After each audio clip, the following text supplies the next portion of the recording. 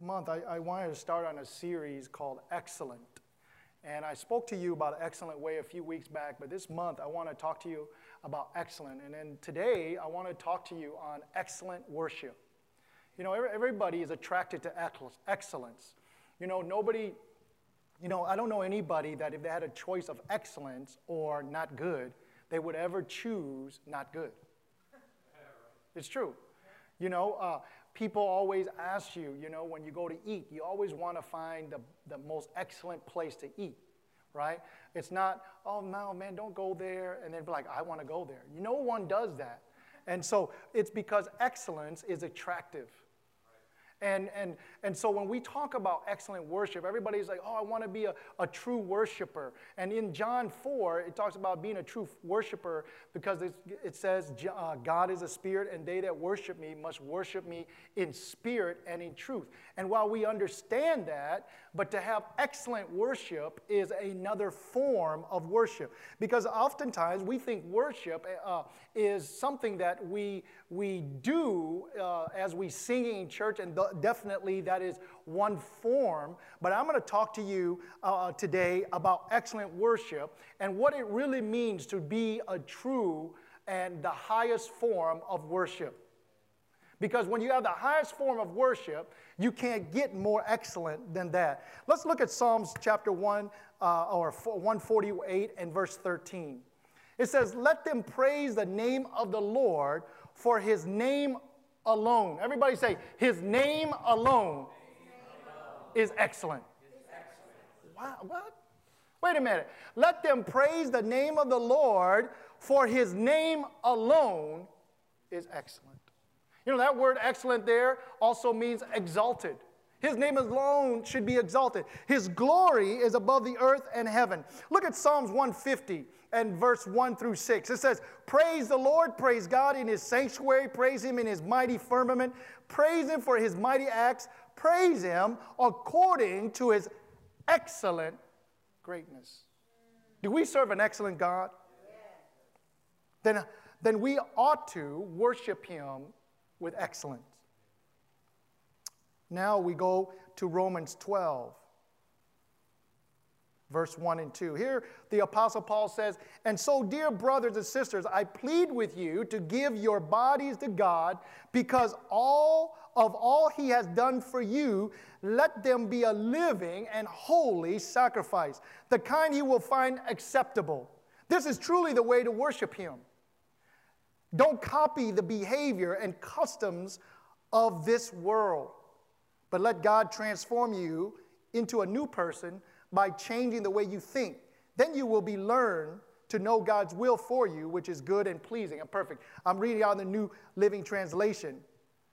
But in the King James Version, it says this, I beseech you, therefore, brethren, by the mercies of God, that you present your bodies a living sacrifice, holy, acceptable to God, which is your reasonable service. Or in another way, this is the truly way to worship him. And do not be conformed to this world, but be ye transformed by the renewing your mind, that you may prove what is good and acceptable and perfect will of God. Everybody's asking, Pastor, I want to be in the perfect will of God. But our life sometimes contradicts what we say. Heavenly Father, we pray over this word, for your word is life. Let it be living. Anoint our minds that we can understand, our ears that we may hear, and our heart we may receive. Lord, we serve you who is excellent. So we want to do everything with excellence. We want to have a worship to be excellent that is pleasing to you. Help us today, Lord. In the name of Jesus, we pray. Amen. You know, oftentimes people ask me, Pastor, he said, you talk about being excellent, but what does that really mean? How do we know? You know, I often say it like this. It's hard to describe excellence, but when you see it, you know it. It's hard to explain it, but when you see it, it's in order. So excellence is in order. The first thing you would find that any person with excellence, there are things that are in order. Because God does everything by order. It doesn't mean that it's our order, but it's His order. Look at how He created the earth. In the book of Genesis, chapter 1, it says, in the beginning, God created the heavens and the earth was without form and void, and darkness was over the face of the earth, and the Spirit of the Lord hovered over the face of the earth, and the Lord God said, let there be light, and there was light. You cannot have trees before you have light. And so, oftentimes, when we become Christians, the world understands excellence better than the Christian church. Because when we walk into God's house or we walk into the Christian faith, we forget excellence because we think that God would put up with anything we want to do. Oh, you all quiet today. Okay. But everything with God is there are reasons and orders to everything He does. And before the planet can grow, there has to be light. But now I'm going to get you because the fourth day of the book of Genesis, the fourth day is when God created the lights in heaven. So when He spoke, let there be light, which light was that? It was the light of the inspiration of God's word. So you cannot have anything until you begin with God. Oh, man, see, y'all are sleeping today. And so you cannot have anything until you begin the Word of God. And so the reason why most people do not grow is because the Word of God is really not inspirational to them. It has not been revealed in their life. And that's why when God says, for anything to live that I create, I have to speak life or light because my light gives you life. And the Bible says in John that He says that if you follow me, you will no longer walk in darkness, but you will have the light of life. Oh. See, I know y'all just get the video after and you can follow me. I told you today I came with a burden. I pulled up to the church and I just felt this burden over today. But I want to tell you, to have excellent worship is not what you sing or how you dance or how you raise your life. That is definitely part of a worship. But we have become used to having worship only when the music is playing. Only if Pastor Jeremiah is playing the right song or, oh, that song moved me now. I feel like worship. No. True worship is not about the music. True worship is God-centered. But if you really want to have excellent worship in your life, you have to first be inspired by God's Word. Because when you are inspired by God's Word, you realize that worship is not the songs you sing or how high you can raise your hand or how much you can dance before the Lord. And all those things are wonderful. But all those things are invalid the moment we step out of church and are not inspired by the Lord. Because you cannot go home with Pastor Jeremiah. Even though you want to, and he sings and he can play, but he cannot come to your house every day. And there's surely excellent in worship. Excellent in worship have to be certain order. Oftentimes we say, but Pastor, I get a kick out of people when they become Christians and they come into the church and all of their logic in the corporate world makes a lot of sense. But when they come to church, all that logic goes out of the door. All common sense, everything they've learned. They're just like, now God is just free and there's no structure, there's no nothing. And I'm not talking about structure to a point where you become legalistic. I'm talking about structure in a point that God demands a certain thing about our life. And that when people look at you and they look at you and they see excellence. Because excellence is well put together. Hallelujah. It's like today, the way I dress, it was on purpose. Well, I dress like this on purpose all the time. But it takes thought. It's because, why? When you come and you're in shambles, right? And I'm not talking about legalistic. I'm not talking about legalism. But when you go to work on your job and you're an executive of a corporation, there is a certain amount of requirement. Even though they don't tell you, but if you're a VP of $1 billion company, of a major Fortune 500 corporation, there's a certain way you look. It's funny. I remember listening to a great athlete say, and they were of minority. You know, they were. He had dark skin. He was an African American, and he would encourage, and he's a Hall of Famer, and he would encourage all the young athletes that are professional. He said, "Man, dress better. Come with a suit and tie." Excuse me. And they're like, "Why?" And they look at the coach, you know, one of the coaches, he was a Caucasian man, and he would wear a hoodie standing on the sideline or doing anything. And I remember him saying this. The African-American athlete said like this. He said, "Stop looking at how he is. He is not you." The Bible says, "Come ye out and be ye separate." And I'm not talking about legalism. I'm okay with wearing shorts. I'm okay with T-shirts and blue jeans.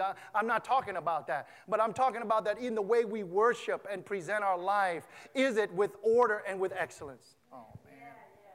Because everything God does is with order and excellence. I'm reminded the story of Ezekiel when he was in the valley of dry bones, and the Lord says, "Look upon the valley." And it says, "Can those bones live?" And he said, "Yeah, God, you know." Right? Now, he couldn't put skin on those bones until he put sinews on the bones. What? He couldn't put skin on those bones until there were muscles on the bones. He could not put skin until there were cartilage on the bones. Skin came after.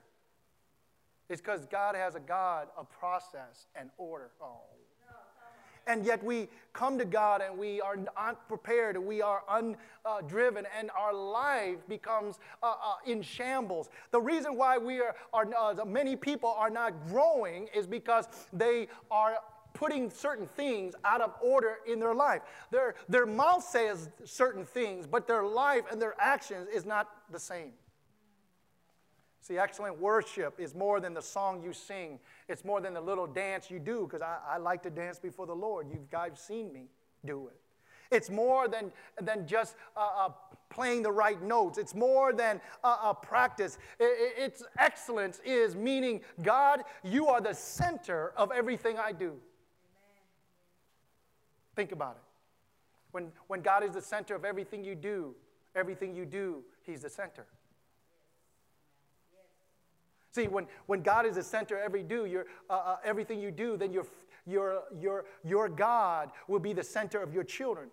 Then your God will be the center of your marriage. Then your God will be the center of your job, because then you begin to pray for your job. Then you begin to pray for your boss that you don't like. Then you begin to pray for the coworker that gets on your nerve. Then because God becomes the center, because you realize that when you look up and God is the center, then the job that you have is because of the favor of God. And then God becomes the center of your business. And when your business, and you're praying about your business, you realize that God has blessed you with the ability to be an entrepreneur and a president. Then you begin to pray for your workers. And then when God is the center of your business or the center of your company, then you be praying, Lord, if I have to hire somebody, Lord, let you bring the right person to fit in. See, when God is the center, you won't be saying, God, how come, how come, how come? You begin to say, God, how can I pray?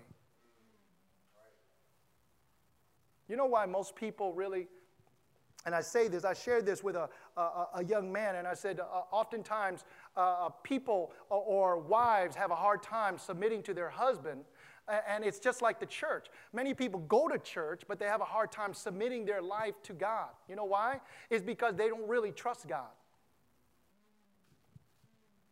A lot of times, people have a hard time of totally submitting is because they don't really trust the leaders that are leading them. Because when you totally trust them, and then you know that they're always looking out for you. I remember explaining this to my daughter today, and I said, do you understand what submission means? And she said, no. I said, you play on a volleyball team. You're an athlete, okay? And I said that when your coach tells you to do something and you do not do it, that means you don't trust her direction. And when you don't trust her direction, then you will do your own thing. And when you do your own thing, it might not work out, or it might work out, but you don't know. And see, with us, excellent worship is saying, God, I trust you to 100% so that I give you my life and you become the center of my life. See, excellence requires order. Excellence requires sacrifice. Look at what Paul says. Brothers and sisters, I plead to you to give your bodies to God because of all he has done. Let them be a living and holy sacrifice. You know what that means? It means that your bodies is not your own, because the Bible says it is the temple of the Holy Spirit.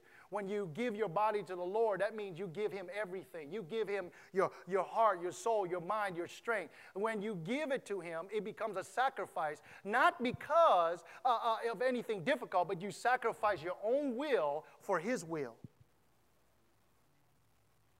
See, oftentimes we want to do excellent worship, but excellent worship requires some sacrifice on our behalf to say, God, I'm a living sacrifice, because when people look at me, they're actually looking at you. You ever meet people that they talk a good game, but they never follow through?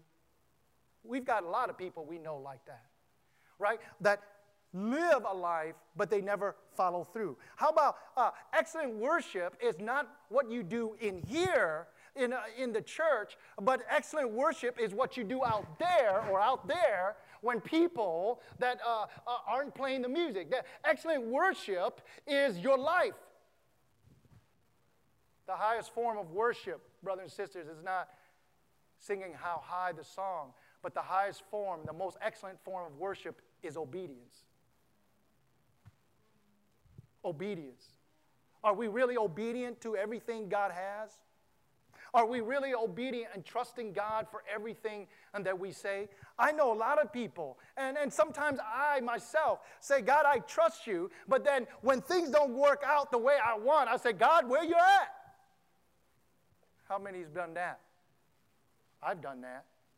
When we don't get it our way, we begin to question, God, how come? How come? How come I didn't see? How come it didn't happen? I thought I loved you. I thought you loved me. But you have to understand, it has nothing to do with that. You have to trust and know that God has his best interests for your life. Let's look at the book of Acts chapter 16. I'm going to show you some things. In Acts chapter 16, this is the Apostle Paul and Silas. They had rebuked a young lady full of demons, and she was delivered from demonic activity. Okay? And look at what verse 22 and 30 says. And the people, the multitude, rose up together against them. And the magistrates tore off their clothes and commanded them to be beaten. Listen, y'all, anybody have ever been beaten? With rods? Nam's like, yeah, my mama. Yes, I've been there. Right? And when they had laid many stripes on them, they threw them into prison, commanding the jailer to keep them securely. Having received such a charge, he put them in the inner prison and fastened their feet in their stocks. They have not just been beaten, y'all. They have not just been taken their clothes and they're naked, but the Bible says they would throw them into the deepest, darkest part of the dungeon, and their legs were tied or chained. And then, but the Bible says, but at midnight. See, brothers and sisters, it's easy to sit there and we trust God, but when we don't get it our way. But then it says, but at midnight. Everybody say, but at midnight. Paul and Silas were praying and singing hymns to God, and the prisoners were listening to them. See, brothers and sisters, oftentimes I deal with this, and maybe you don't, but I deal with it. When we don't see God's way and we go through hardships, we don't really praise God like we should. We complain. God, I wish my husband would act better. Oh, God, I wish my daughter or my son would act better. Oh, God, I wish that you would bless me this way or that. But this is Paul and Silas. They were not just normal people. They were working, they were preaching the gospel, and they got beaten. And not only they got beaten, they were naked. And not only they were naked, they were beaten and naked and sore and thrown in prison for something they did on behalf of God. And thrown and locked up. But at midnight, they did what Psalms 148 and what Psalms 150, praise the Lord. Let them praise the name of the Lord, for his name alone is excellent. You know what they were saying? They said, Lord, I can be beaten, I can be naked, I can be in prison, I can be accused wrongly. But God, I'm going to praise you, for your name alone is excellent. Sometimes, brothers and sisters, things just don't work out. See? Sometimes we can't have it our way because Burger King is not in the spiritual realm. We cannot always have it our way. But what we can have is God, instead of complaining, be like Paul and Silas say, at midnight, I am going to sing and praise so that everybody can hear me. Are we really praying and singing that everybody hear us, or are we complaining that everybody hears us? Oh, see, I'm talking to myself. It's okay. I'm going to listen to this for myself. Because it's easy to say, God, I'm not getting it, but wait a minute, these brothers were being beaten. And I can imagine, if it were, probably, I'm just going to be honest with you. Man, when I read this about Paul and Silas, I don't know if I could do what they do. Because I'm like, Lord, where you at? I mean, I'm preaching the gospel, and my body's aching. I'm naked. I'm in prison. And this place smells. I'm uncomfortable. And now you want me to lift my hands and start praying and singing hymns? It's easy. See, we think we got troubles, but they really got troubles. Because they don't know if they're ever going to see their family again. They don't know if they're ever going to see their loved ones again. They don't ever know if Paul doesn't even know if he ever see Timothy again, who is like his son. And then this is what they do, is to begin to worship. We think we have problems. They had some problems. But immediately. See, the thing about it is we live our life and people hear our complaints more than they hear our praise. Oh. How come God didn't answer my prayer, Pastor? How come this doesn't happen? How come this doesn't happen? How come this or how come that? How come? All we hear is how come. And I've done it. I'm not pointing fingers. I'm pointing fingers at me. But at midnight, you know, it's amazing to me. How can they do this? Seriously, we read it and we don't think about it, but really, anybody got a stick? Anybody want to volunteer? Let me beat you a little bit. And let me just beat you on the back. Yeah.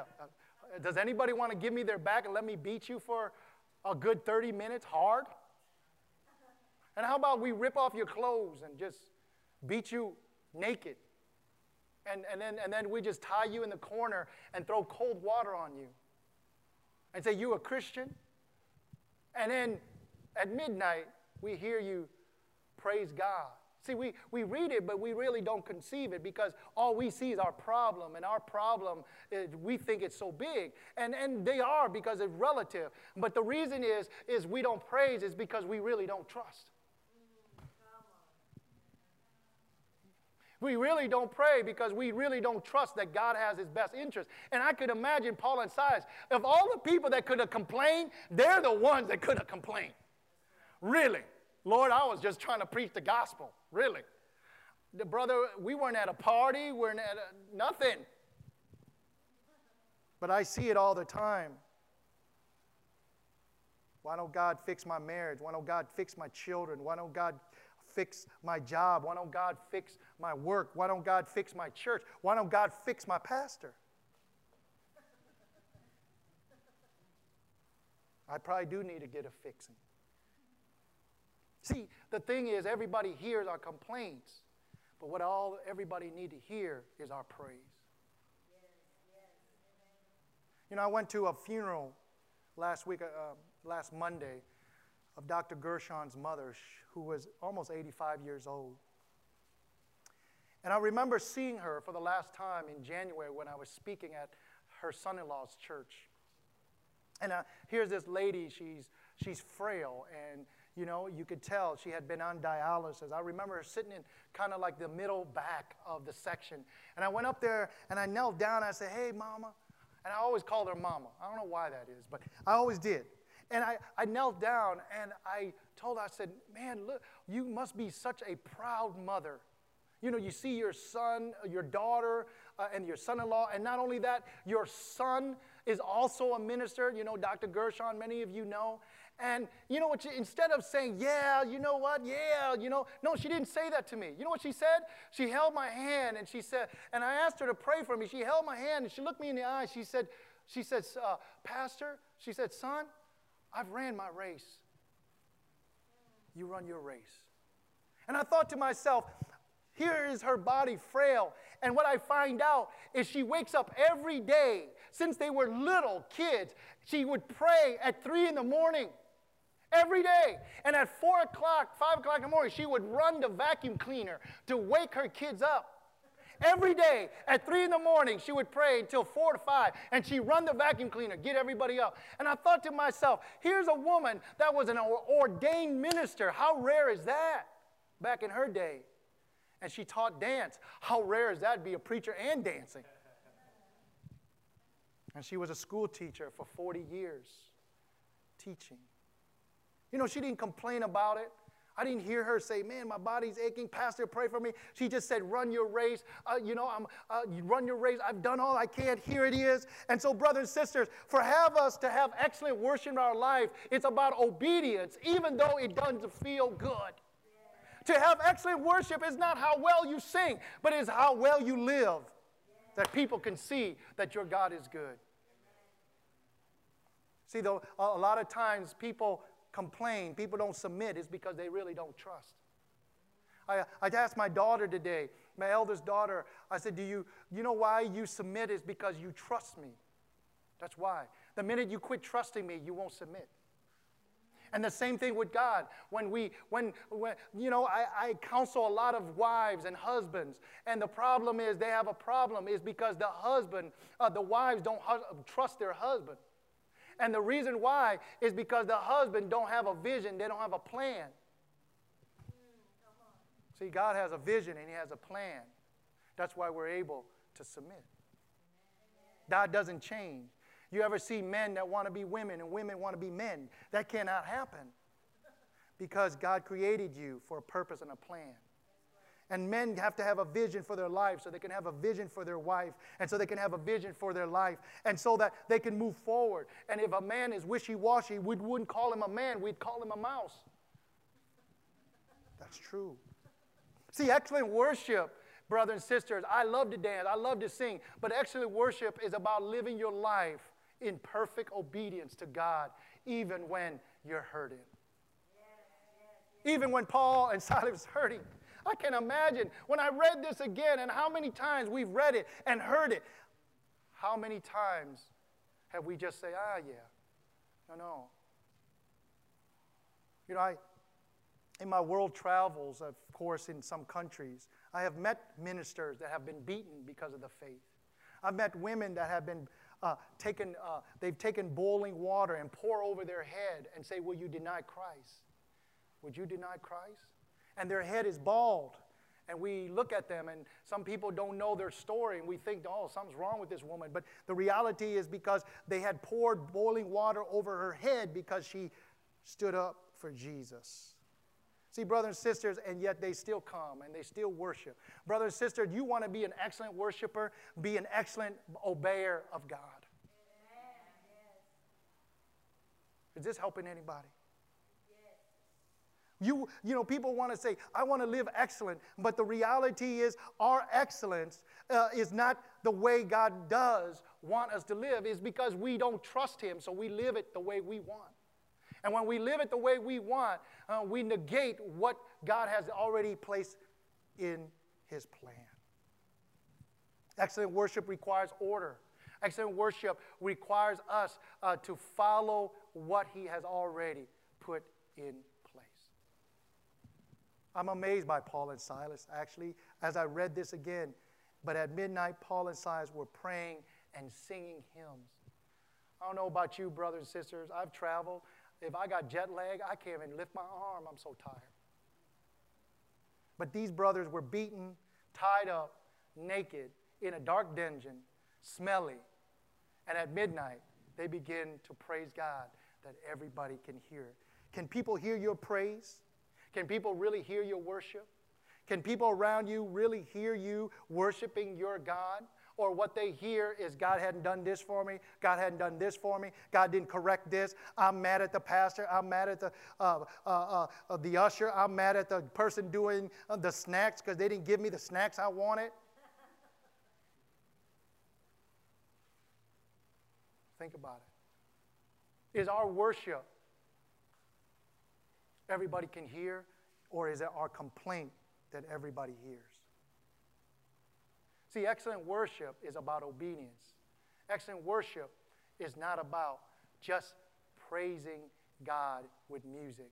And those things are great, and I love it. I want to leave you with this. True worship is God-centered worship. People tend to get caught up in where they should worship, what music they should sing in worship, and how their worship should look to other people. Focusing on those things misses the point. Jesus tells us that true worshiper worship God in spirit and truth. That means we worship from the heart and the way God has it designed. Worship can include praying, reading God's word with an open heart, singing, participating in communion, and serving others. It is not limited to one act, but is done properly when the heart and attitude of the person are in the right place. See, brothers and sisters, when people look at you, is your life of excellent worship because you're in total obedience to God? Or is it just talk? Because the Bible says, I remember sharing with my kids, I said, you know what the Bible says? It says that there be people that say they love God with their lips, but their heart is far from Him. You know what that means? That anybody could say they love you, but to really love you, they act upon it. They live their life. You imagine if you're a wife, right, and your husband say he loves you and forever he's going to, and I officiated your wedding, his, and he's standing before God. Many of you have stood before me and God, and I officiated your wedding. I've done many of them, and the man's like, yeah, I'm yours and yours mine. And the wife said, yeah, my heart belongs to you. And that 10 years later, then there are some things, and then the wife is questioning, is because why? Even though he says it, but the wife knows his heart is far from her. And women have this sixth sense about that. Amen. And so does men. Could you imagine that you love somebody with everything you have, and they say they love you, but you know deep down their heart is far from you? Could you imagine that we can worship God and sing the songs and worship Him and say that, oh, that worship is excellent, but the minute we leave the church and we go out into the world, we don't submit to Him and we don't submit with love to Him and the things. And when people look and it says, you praise good, you sing good, but your worship ain't no good. Because worship is about obedience. I'd rather be in obedience than have a great song.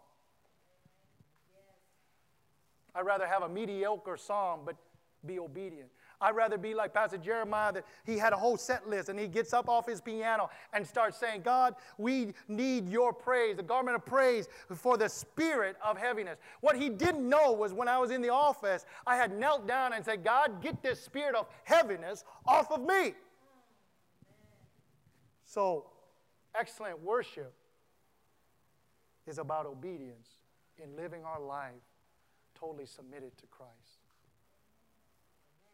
See, oftentimes when we go through things, when we see our family broken, we see our kids not doing the things that we want to do, it's easy to complain about it. But instead of complaining about it, start worshiping God and say, God, your name alone is excellent.